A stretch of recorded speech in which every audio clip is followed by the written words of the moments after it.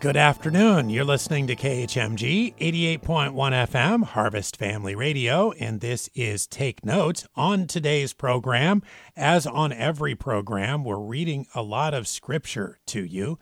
And if you're someone who listens to Take Note and you're not exactly sure why we do all of that, why we read scripture every day and take it so seriously and make such a big deal of all of the things that are noted in this Word of God, let me describe to you what the reasoning is. Jesus said in the New Testament, when he was talking about his disciples and praying to God about what would happen in the lives of his disciples when he departed, went back to heaven to be with his Father, of course, after being crucified, buried, and rising again from the dead, he did go back to be with his Father. And when he was talking about his disciples, he said to God the Father, "Sanctify them through thy truth." And then he said, "Thy word is truth."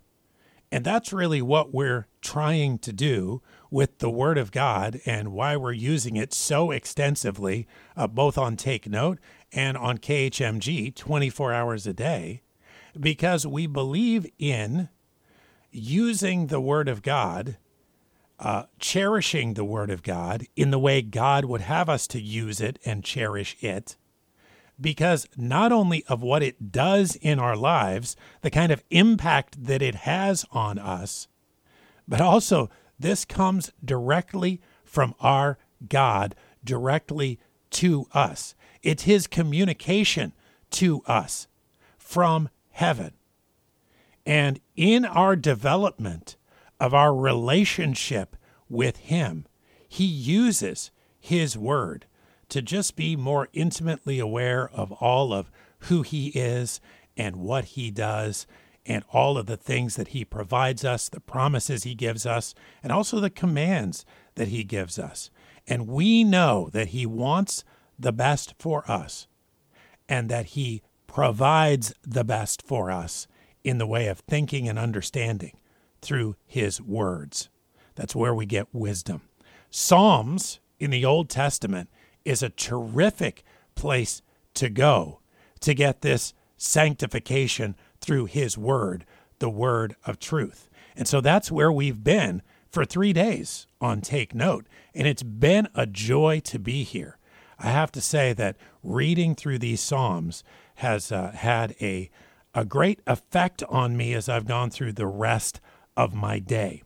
And so I want to kind of get to the part where we're closing out this overview, really just some selected readings in Psalms, by going to Psalm 138, another great psalm. "I will praise thee with my whole heart. Before the gods will I sing praise unto thee." There may be lots of other gods in the world, but what I'll be doing with my life is praising the one true God, Jehovah. "I will worship toward thy holy temple and praise thy name for thy loving kindness and for thy truth. For thou hast magnified thy word above all thy name. In the day when I cried, thou answeredst me, and strengthenest me with strength in my soul. All the kings of the earth shall praise thee, O Lord, when they hear the words of thy mouth. Yea, they shall sing in the ways of the Lord, for great is the glory of the Lord. Though the Lord be high, yet hath he respect unto the lowly, but the proud he knoweth afar off." Did you notice that passage, that verse? That is a terrific reminder. It says, "Though the Lord be high, yet hath he respect unto the lowly." That is for all of us who are lowly people today. We're not important. We're not of great stature. We're not of great strength or of great power or have any great influence. We're just lowly people. And the great God of heaven has regard unto us. "Though I walk in the midst of trouble, thou wilt revive me," Psalm 138:7 says. "Thou shalt stretch forth thine hand against the wrath of mine enemies, and thy right hand shall save me." Psalms are great. They help. They have an impact. They're sanctifying. They are truth. So we're focusing on them. This song from the Psalms, Psalm 115.